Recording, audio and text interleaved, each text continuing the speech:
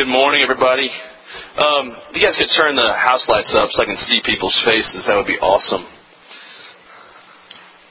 Thank you. Welcome to Sunday morning. Today is going to be a little bit different than normal, obviously. We're going through the book of Acts on most weeks, but not today. But I will tell you, I'll just kind of give a preview of what's going to happen today, then I'll have Kevin come on up in just a minute.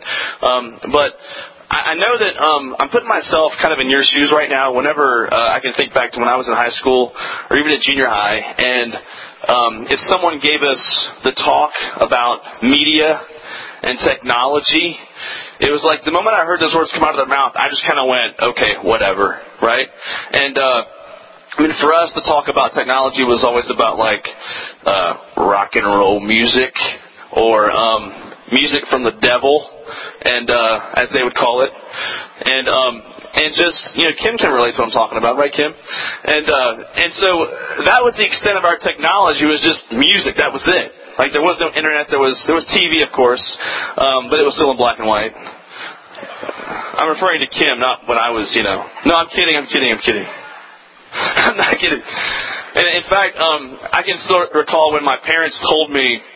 They would tell me about like the first time they ever saw television or got a TV, and I'm just going, y'all are just so old. Oh, so old. And so in fact, when I was a kid, we actually didn't have TV for like 4 years. And what happened was, it was because my mom didn't want it, so we didn't have it for like 4 years. So I was like deprived. I didn't even know what was going on in the world. I was like, have we landed on the moon yet? Has there been like a moon landing yet? I have no idea. And so at one point though, we had a television. And back then, televisions were like not just a TV, but they were like a piece of furniture. Okay, they had like a wood frame around them and stuff. And my parents got this television, and we finally got a TV after 4 years of no TV. And my dad turned it on, and I kid you not, it blew up. Like this thing shot out of the top of it and went into the ceiling, and I was just going, wow. That's awesome.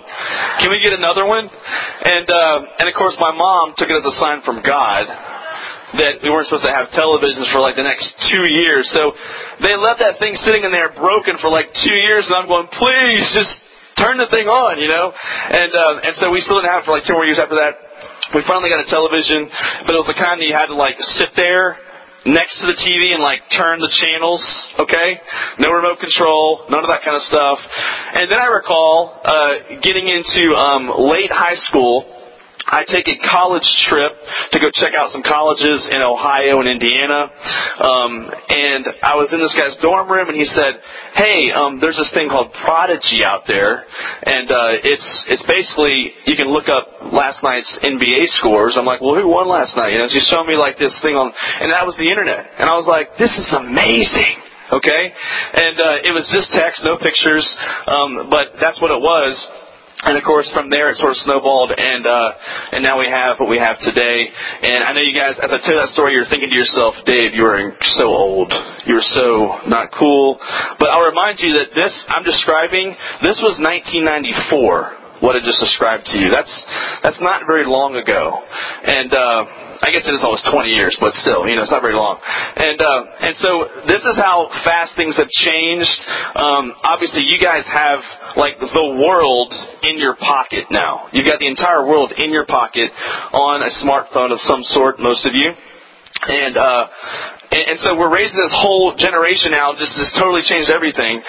My son, who's 3.5, he knows words that I'm just going, how do you know this? Like he actually knows this is my iPhone. He says, can I see your iPhone? He goes, I want to watch a cartoon on your iPhone. He says things like, can I see mommy's iPod? He knows the word iPod. Whenever he's watching a recorded thing on our DVR, he'll say to me, he'll have his thumb in his mouth, and he'll go, Daddy, can you pause it? Can you pause it so I can go to the bathroom and then come back and turn it back on and keep watching? My son knows these kinds of things, okay? It just blows your mind. So you guys are growing up in this environment that's unlike any generation before you. And I know as we talk about these things, you're going to sit there and go, you guys just seem like you're just so old and so outdated already. But I'll tell you this. I have a love-hate relationship with technology. I love aspects of technology. Every week I get like a brand new app on my phone. I'm like, this is the coolest app ever. It's awesome. It's going to change my life. And it never does. But I love technology, but at the same time, it eats up our lives. That's just the reality of it. And so as you hear me talk and hear Kevin talk in just a moment, I want you to be open to these ideas. This is not just a couple of older guys just talking about media and how it's evil and it's not godly and so on. We're talking to you about how to use it, how to use wisdom, how to use discernment. Because here's how I know that it eats up all of your time and actually keeps you out of the Bible. Here's how I know that that's you. I know it because it's also me. It's me. Like, my wife can attest, I have difficulty not being on Facebook. I have difficulty not just reading stupid stuff on the internet. I mean, she's like, even reading football on ESPN for like 2 hours, right? And it's just ridiculous how we get caught up in this stuff. And so Kevin's going to talk to us today about just, obviously, pornography, the internet and so on, but also just the bigger picture of technology and how it's invading our lives. And as a Christian, what you need to do to be discerning and to use wisdom to make sure you're not a casualty in the technology environment that we live in today. So this is Kevin. Come on up, Kevin. This is Kevin from all the way from Michigan. Flew down yesterday. Give him a hand. And he's a Detroit Lions fan. Go Lions! Yeah. Yes. So what I'm gonna have him do real quick is I'm gonna ask some questions of him, and he's gonna answer those questions for us, and I'm gonna kind of go back and forth and dialogue with him a little bit as well. So just kind of tell us about yourself and tell us what you do first to get started with. Well, hi, I want to thank you guys for having me down here. My name is Kevin McGinnity. That's McGinnity, MAGINITY. Pretty cool name, huh? Anybody else here named McGinnity? Let's see. There's not very many of us. I work for a company called Covenant Eyes. We are a for-profit company, but we have the heart of a ministry. And so what we are doing is we're trying to educate people about technology. It's moving so fast, specifically your parents. And I want to talk to you about that in a minute because hopefully some of your parents will be at the next meeting we're going to have later on this afternoon. But I need your guys' help in educating your parents, so I want to talk to you about that. But I am what we call an Internet Safety Consultant, which is a new title that you probably never heard of because the Internet is moving so fast. New jobs are being created all the time because of the internet. And so my job is primarily education, and we do have services that we offer that we sell, accountability and filtering type services that go on your computer. But I'm not here to tell you you need to do that. I'm here to educate you and to get your cooperation about helping me to educate your parents. And so I want to thank you guys for having me down. And I'm blessed by it. I love you guys. I don't even know you, but I have a 17-year-old daughter and a 13-year-old son. So I know about you. You know, I know what you do. I know what you like. I know some of the things. You guys aren't that much different other than you don't get up here when they sing and jump up and down and do all that stuff. How come you don't do that? Just kidding. So that's a little bit about me. Did I cover everything? Thanks. I'm going to ask him some questions to kind of just get some feedback from him. I'm always intrigued by statistics. I think statistics really show us how big of a problem this really is, the issue of pornography especially. And obviously the stats I've read recently show that this is not just a guy issue anymore. So tell us the statistics, as many as those that you can, to paint a picture for us as far as what we're dealing with in our culture. Well, just to begin with, the average first age of exposure to pornography online, 11 years old. The largest consumers of internet pornography are between the ages of 12 and 17. 55.4% of teens reported that they had visited a sexually explicit website. That was in 2009. That means, you know, I know you guys don't apply to these statistics, right? It's always the other people out there. But that means 1 out of 2, all right, has done this. Here's just some things I want to share with you that can happen. Adolescents exposed to these sites are more likely to have multiple lifetime sexual partners, more likely to have had more than one partner in the last 3 months, more likely to have used alcohol or other substances during their last sexual encounter. When a child or an adolescent is directly exposed to pornography, the following effects have been documented.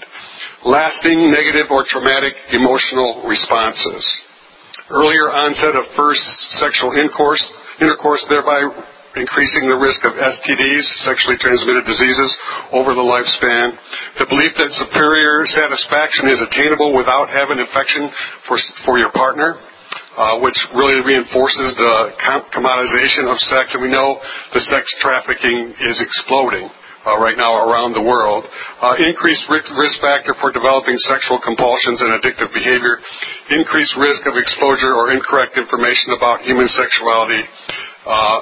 And overestimating the prevalence of less common practices. In other words, they begin to think that everybody does this. So those are just some of the things that are going on, and we've got statistics. If you want statistics, we can get you lots of statistics. But the world is trying to infringe upon you. It's coming after you. Okay? And not that it's bad, like Dave said. It's not a bad thing. God knew that the internet was coming. And He's given you a way to deal with it. But it's a serious issue. It's an issue that probably has affected your life or your friend's life. Somebody you know, I'll bet you, is affected by this. I think one of the stats that stood out to me when I've read about this issue has been the one that you guys may not know this, but just the pornography industry alone is bigger than the NFL, Major League Baseball, and the NBA combined. Okay? Pornography makes more money every year than the major networks, CBS, NBC, ABC, and Fox combined. And we're talking billions, and billions of dollars. So this is not a small issue. This is no longer... When I was growing up, pornography was seen as an adult bookstore or a seedy little shop on the side of the road, or some magazine in some nasty bookshop. That's what it was seen as. And people were still affected by it in great ways even then. But obviously, with the internet, the advent of the internet, everything has changed, as you guys know. And I'll tell you a couple stories that make this a personal thing, not just a statistic thing. I've got a brother. My middle brother, I know, has been involved in pornography online for a long time. He's been divorced. He's got a kid that's the same age as my own son, Landon. And now he's dating someone now who is obviously not his wife, but he's in another relationship now. And I know for a fact that he's had issue with this throughout his life, and has not done the things that he needs to do to take care of that, doesn't have really a walk with Christ at all to speak of. And so I've seen a casualty in my own family as to what this kind of thing can do in someone's life and in their marriage and so on. Also knew a guy who... I used to work with this guy at a church. He and I were interns together. And, a guy that I really had a lot of... care for. I really cared about this guy a lot. He's like a great friend of mine, but man, he struggled in this area immensely, and partly because his own father, who was also a pastor, was also addicted to pornography. As a pastor, he was still addicted to this, and where my friend first saw pornography was on his father's computer. He's a pastor, and he then became exposed to it and became addicted to it, and it killed him. I mean, it was one of those things that just killed. Anytime he was in a dating relationship with a girl, and then she found out about this issue, it was like the relationship was over once she found this out. And so this is a highly personal issue that destroys relationships, not just statistics. Okay, this is a highly personal issue that I can go on and on about stories. I'm sure Kevin could as well, about stories that just of people's lives being completely just undone because of this one issue. My wife, as you guys know, is a counselor, and she sees this kind of stuff all the time with the people that she deals with in her profession. So, and we get calls every day at Covenant Eyes from people who are just desperate. Usually it's wives.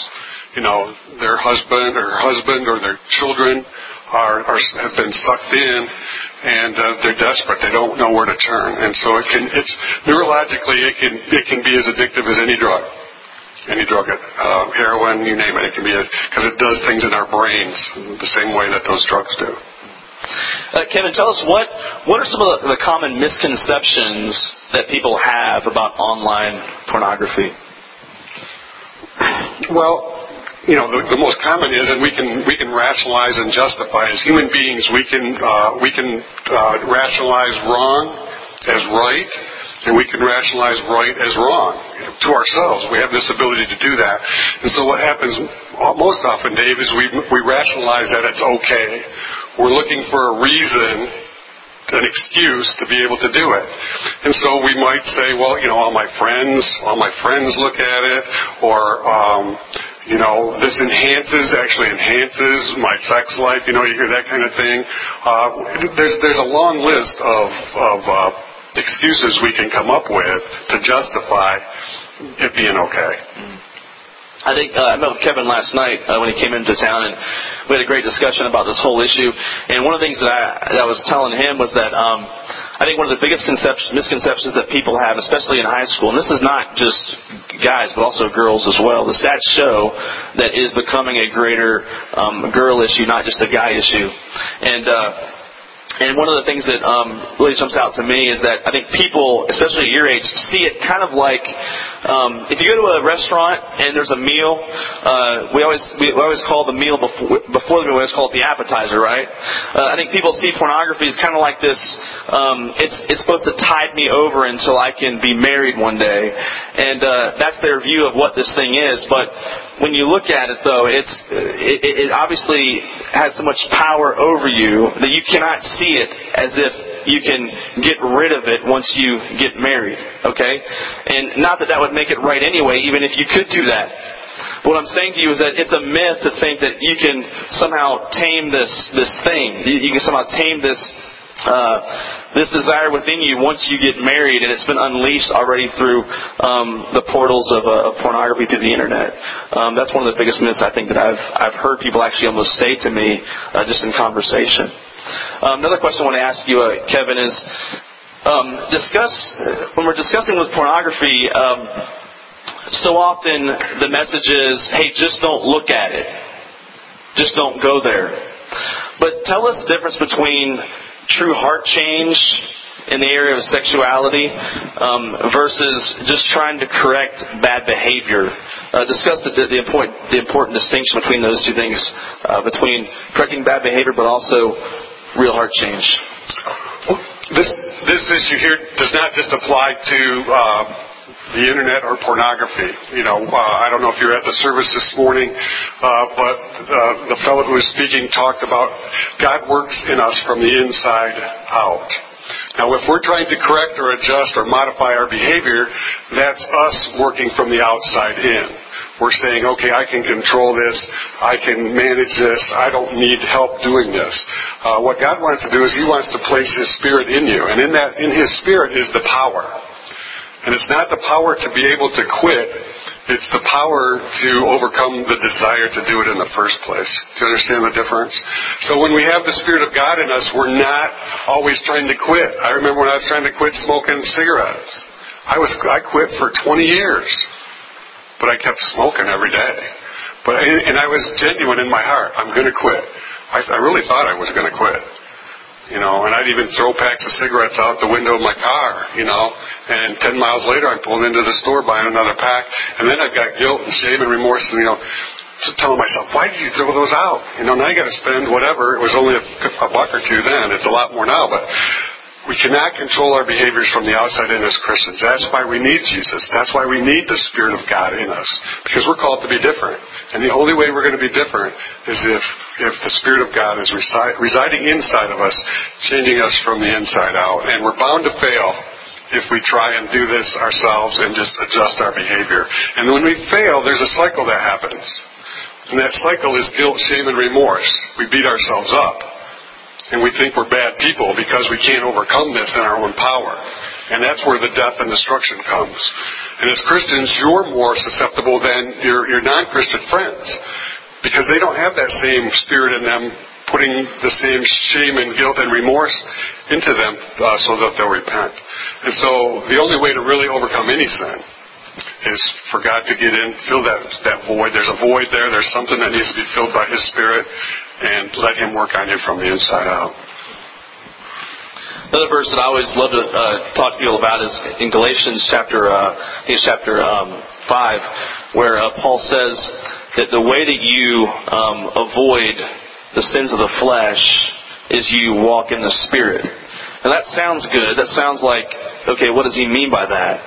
I think what he's saying by that is, it's not that you just need to cut out the internet or just stop going to places where you might be tempted, but you've got to start walking in the Spirit. That means actually following Jesus and actually spending time with Christ through His Word, through prayer and so on.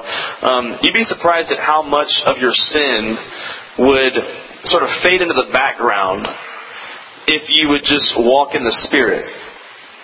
And I don't mean that it goes away completely, because in this life, you're continually growing, continually being sanctified in your walk with Christ. So it never completely leaves you, but it can fade into the background further than it would if you weren't walking in the Spirit. And so I can think of certain sin issues I've had in my life that when I have been actively pursuing Christ and filling my mind with those things and walking in the Spirit, that certain sins kind of fade into the background just a bit more. And it's still a battle, of course it is. But you find that the battle is more easily won, not because of your strength, but because of the strength of the Holy Spirit and Christ's power in you, because you're walking in the Spirit in your walk with Christ. Yes, and that requires crucifying the flesh. And that's where Jesus is our example. Just because we want to do something doesn't mean we should. Paul talks about that. And so you're called to be different. You're called to be different than your friends who don't know Jesus. The problem is, and I was a teenager long before this guy over here was a teenager. And we always want to fit in. Okay, we want to be part of the in crowd. But if the in crowd is taking you places that are destructive, you need to be different. And you need to be able to tell them why you're different in a way that is loving and a way that doesn't put you as better than. Okay, and that's the Spirit of God in you doing that. And an actual love for those people.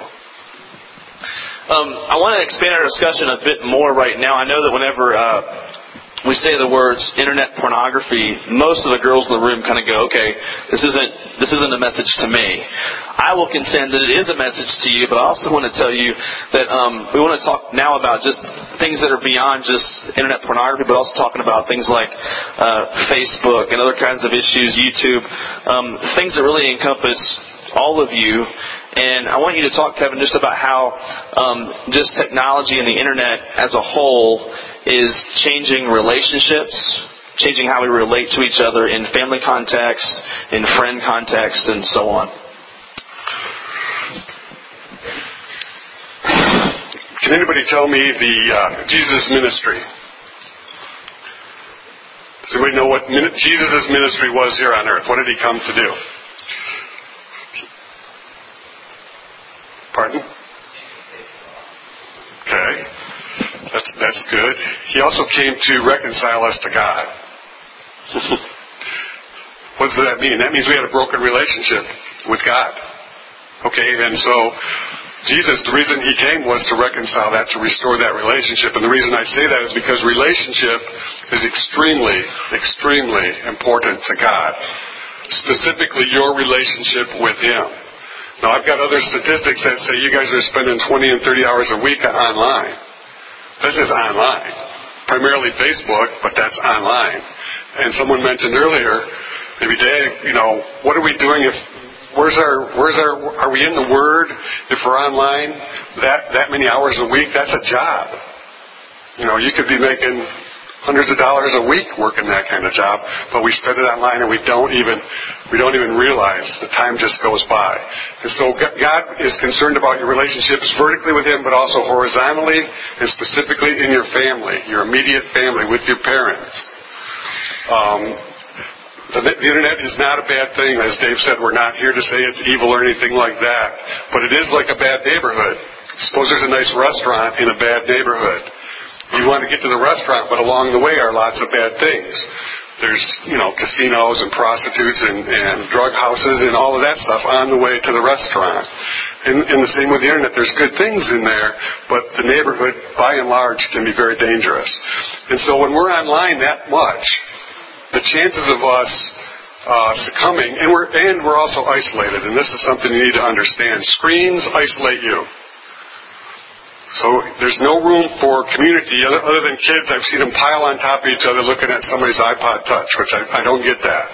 But screens are isolating by themselves. And so Satan has you isolated in a dangerous neighborhood whenever you're online. And if you're online doing Facebook, doing whatever it is you're doing, looking at videos, the chances for you to get picked off go up and up and up. And the relationship with your parents, with your family, becomes worse because you're isolated. So we encourage you to balance these things. I was talking to the 7th and 8th graders earlier about 3 things. You want to pray. Do you pray before you go online? Do you pray before you send a text? Do you seek God's will for what you're about to do, or is it just something you grab whatever and do it? Plan. Do you plan? Do you have a plan for what you're going to do online? Do you say, okay, I'm going to be on for a certain amount of time. I'm going to send a message to so and so and so and so and so and so. I'm going to do some homework. I'm going to read this, and I'm going to be off, and that's going to take me 45 minutes. And then, do you have a partner? Do you have somebody, because you're isolated on that screen, do you have somebody who can hold you accountable to doing what you said you were going to do? So those are just some real common sense things that help us cut down. It's not, pornography is an aspect of inappropriate content online, but there's also time wasted. That's a big one. And broken relationships is another big one. And a relationship isn't posting back and forth to your friend. The relationship is like this, like you guys are all here. That's the kind of relationship God wants us to be in. And there are people out there who need you. They need you to come. They need you to serve them. They need you to love them, and not spend time online. So it's taking us away from what God would have us do most often. I want to sort of camp out on this point for just a little bit, because this is one of the things that I feel like I'm really passionate about, especially as I see you guys relate to each other and so on. And as I said before, as I see how it affects me, I know how it's affecting you. I'm not standing up here holier than thou saying, you kids need to repent. This is not this is us that I'm talking about here. And so I want to talk about Facebook just briefly, especially. Facebook has been, I think, a great tool for ministry. I'm not saying that in a joking way. I'm saying that for real. Like there are things that I'll see some of you guys post on Facebook that I'll be able to say, hey, I didn't know your mom was sick, or I didn't know this was happening, or tell me more what's going on with your family, how can I pray for you? Those kinds of things are happening on Facebook, which is great. That's incredible. But everything that can be created with even a good intention, Satan likes to turn for evil. Our flesh likes to turn it for evil. That's just what happens. That's just the nature of us. And so, what I see happening on Facebook sometimes just really, really burdens me. And I'll give you some examples. And this is especially for the ladies. Girls, if you find this urge to go, I'll use a phrase that Tim used this morning. If you have this urge to emotionally vomit on Facebook, do not do it, okay? And I have seen so many of you in this room post things on Facebook as your status that I would call emotional vomit. You have this idea, you don't like someone, you don't like what happened in a certain situation, and you throw this thing out there, okay? Now, let me tell you what an example of what that would be like in real life. Because anybody here seen the movie The Social Network as you watched the film? Only like 3 of you. Wow, it's amazing. I guess most of you are like, well, I'm on Facebook anyway, so why do I have to watch the movie about Facebook? But his whole point of creating Facebook was to take the college social experience and basically put it online. So instead of the experience just being, hey, going to a party, seeing some friends there, you can actually experience all that continuously online and be kind of like in a 24/7 college-type party where everyone's just kind of hanging out. That's what Facebook really is. It's basically a digital room where everyone's kind of hanging out together. And some things you'll say publicly, some things are like little private conversations off to the side, just like you would have in a normal room like this at a party, okay? That's the whole idea behind Facebook. So, now imagine this scenario. You've had a bad day. And you walk into a party, a real party in a place like this, and you open the door, and the first words out of your mouth, you scream at the top of your lungs, you say things like, I just hate my life! Alright? And everyone, the music stops, everyone turns to you and they look at you and go, you're crazy. What's your problem? Okay? And while you're sitting there waiting for someone to come to your aid, alright? If you did that in real life, first of all, you would have no friends because they'd all think you're weird and crazy. Secondly, you wouldn't actually get the kind of help that you really need. Because you might need help, but you wouldn't actually get the help that you really need. Okay? And so what's happening on Facebook is some of you ladies especially are posting things online, and it's basically emotional manipulation. You're just throwing something out there, hoping that someone will come to your aid. And that's what you're doing. It's emotional manipulation. And I'll tell you that the kind of people that actually come to your aid on Facebook whenever you do that kind of thing, that's called codependency. That's the person that's enabling you to be doing this kind of thing. And I'll tell you the best way to handle those kinds of things, if you've got an issue you're dealing with, message someone privately and say, hey, I had a really tough day today and I need prayer, I need your support. That is a perfectly good way to utilize Facebook. I'm not saying Facebook is evil. I'm saying that our evil comes out on Facebook. That's what happens. And so when you're doing those kinds of things on Facebook, my fear is that it's creating patterns in your relationships that are going to be very destructive later on. Because you can't just throw out these statements, just these blanket statements online, and just wait for people to come to your aid and to think that that's a healthy thing to do in a relationship with other people. You just can't do that. I'll also say this is to the guys. Guys, please don't ever ask out a girl on Facebook. Please do not ever say status updates like, so-and-so needs a date for prom. I wonder who's available. That is wimpy, and that is cowardice.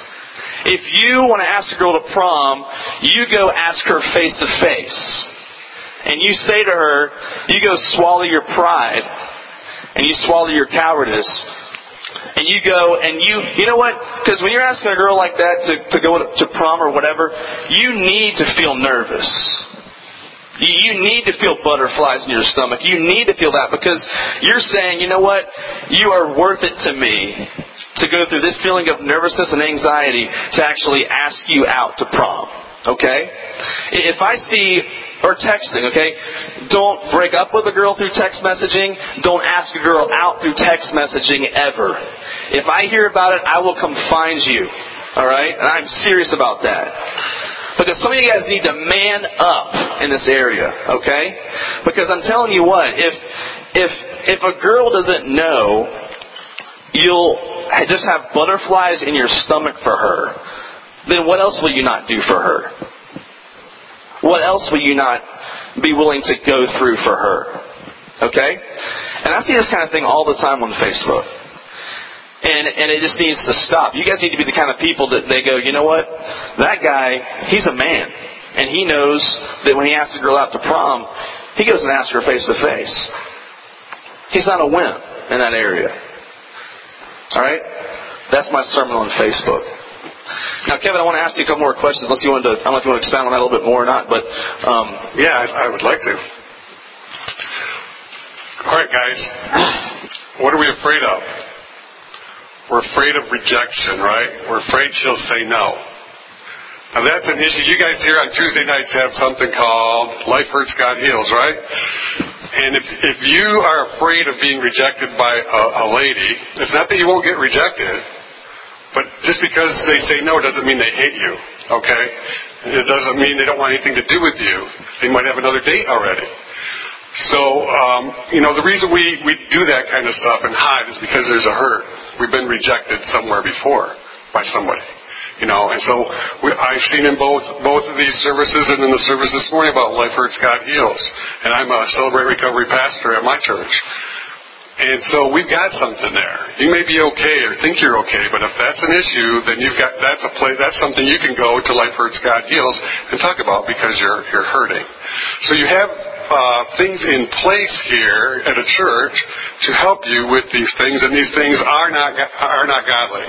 They may not be blatant sins like other sins. You're not murdering or stealing or anything like that. But there's a hurt in you, and you're not all God would have you be until you deal with it, recognize it, get it out there, and get free of it. And then all the girls will want to go out with you. It's true. It's true. If you're a genuine guy and you're loving on people, it's attractive to girls. Trust me on this. And so, we think we have to be macho and we have to be something we're not, and we have to, put up this image that isn't us. But God created each of you special. And your goal in life should be to find what that is and walk in it and watch what happens. Be obedient and watch Him open doors that you can't even imagine. I want to have one final question. Kevin and I were talking last night, as I said before, and what his company does that other companies don't do. There's such a thing as internet filtration, which is just basically you put an internet filter device on your computer and it's supposed to filter out the bad stuff, which we know doesn't always work. But Kevin's company, what they do is a bit different. Their company is relationship based. And so what that means is when you subscribe to Covenant Eyes, you select an accountability partner, and this is, I think, highly recommended for the guys and the girls, not just the guys. But there's an accountability partner that you select that basically that person receives an email, what is it, once a week or once a month? Once a week. Once a week. They get an email, your accountability partner gets an email saying what sites that you have been to throughout that week. And there's no way around that. It's just going to come to them through email, and they can say to you, hey, I saw that you were on this site, what's the deal? Okay? And so there's a relational aspect to what they do. This is not just some internet filtering device that's just kind of between you and your computer. This is something that you actually have a person in the flesh that holds you accountable to it. And I would say that's why I think it's the best one to use, because of that aspect of it. Now, I'll tell you, a couple of years ago, I was talking to some senior guys at this church, and I'm a very blunt person when it comes to this issue of pornography. If I'm with 10 guys, I'll assume that every single one of them has struggled or is currently struggling with internet pornography. Okay, I just assume that from the get-go. I don't assume that people don't do it, and I'm surprised when I find out that they do. I'm surprised to find out when they don't do it. And so I started at that place, and I think when I'm in a small group full of guys, I'll say, hey, how's the whole issue of pornography? And I kind of get this. And they're like, don't look at me. And I'll just say, hey, let's talk about this. This is an issue for everybody. Let's talk about it. And a couple of years ago, a guy, I was discussing something like Covenant Eyes, actually a guy doing that to make sure he's holding himself accountable to it. And his comment to me was, but I'm going to be embarrassed if I have to go to my parents or my dad and say, I need this kind of accountability. And so, Kevin, why don't you address this last question? How would you respond to a guy or girl that might have that response? Remember earlier I talked about shame and guilt and remorse. And what's happening is we're ashamed. And Dave talked about manning up. It's not a matter of, you shouldn't be ashamed of this. I would picture you going to your parents and saying, Dad, I want to be the best I can be. Or Mom, I want to be the best I can be. And I know that there's things on the internet that aren't good for me. And I know that I'm not strong enough to stand up to them all the time. And so what I'd like to do is this. I'd like to put something on my machines that will hold me accountable because I want to be the best that God has. Now, if you go to your parents like that, rather than in the shame part or yes, I'm guilty part, you will get a different reaction. And I'm going to educate your parents this afternoon. Hopefully your parents will be there. If you're there, they should be there. And I'm going to tell them that you guys are the first generation in the history of the world to have access to information before the parents. When I was growing up, and I'm a lot older than Dave, reading. You had to learn to read before you could access information. You guys have to click on a button. And you can find out any information you want, and your parents actually have no control over that.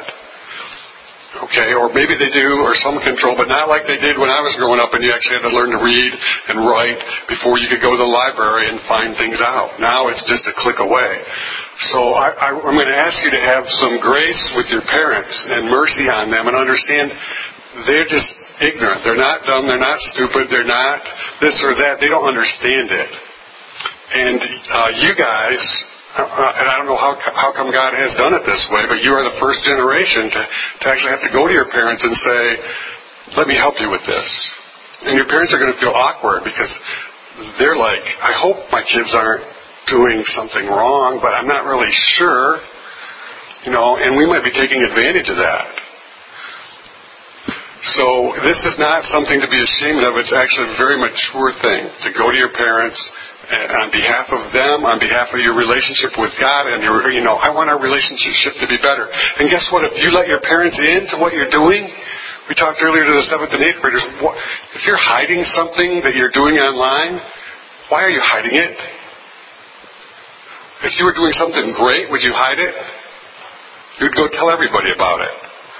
Okay, so you shouldn't be doing things you need to hide online. So if you start getting your parents involved in what you're doing with your technology, showing them the website you're going to, making them your friend on Facebook, I'm going to tell them to do that. Because they should be your friend on Facebook. They're your parents. Okay? Love on them as your parents. Teach them about what you're doing, and your relationship will get better. What's happening is they don't know. You don't know, it causes kind of friction, okay? And if there's friction in that area, I'm going to encourage you to pray about this and walk into it. And when you talk to your parents, talk to them as a leader. Talk to them as an adult. Talk to them as a mature person who wants the best for yourself, who wants the best for your family, and who wants the best for the kingdom of God. Thank you, Kevin. And I'll close with this one statement.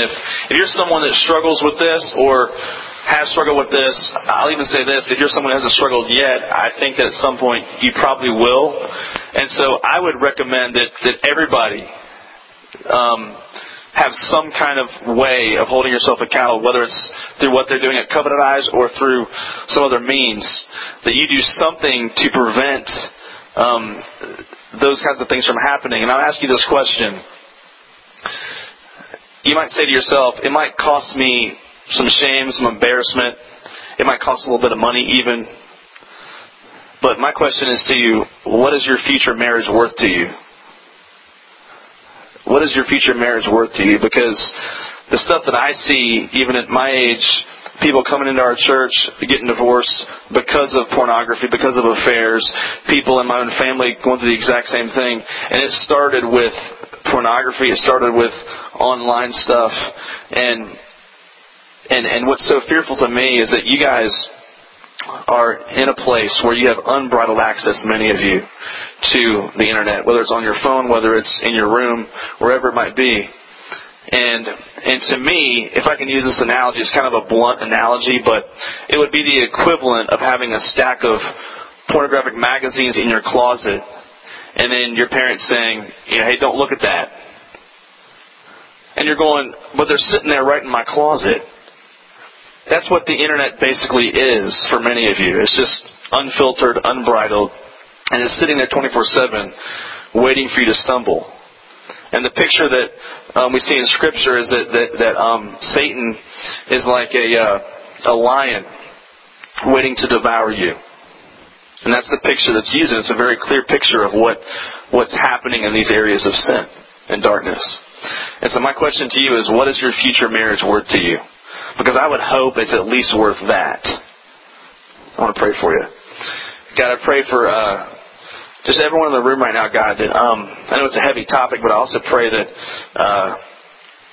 if Satan is doing his work right now, if our own flesh is doing its work right now and trying to keep us from being held accountable, trying to keep us from this reconciliation with you and our reconciliation with other people, God, I pray that you would be there in the midst of that situation, and you'd be there standing firm, holding ground in the hearts of these kids' lives. I pray, God, just over these kids right now, that you would protect them, Lord, that you would help them to be a generation of Christians that do not live in the same way that other people live. God, we throw that cliche around all the time. We say things like, hey, be different from the world. But God, I pray that especially in this one area, that these guys and girls in this room would truly be different from the world. That they would commit and they'd pledge themselves to purity of all kinds, but especially now, visual purity. God, I pray that they would realize that none of them are above sin. None of them are above falling in temptation. God, I pray just for Kevin's ministry as well. I thank you for what they do, and I thank you for what they provide the body of Christ. And I pray that you'd bless their ministry, make it fruitful. I pray that it would just continue to grow and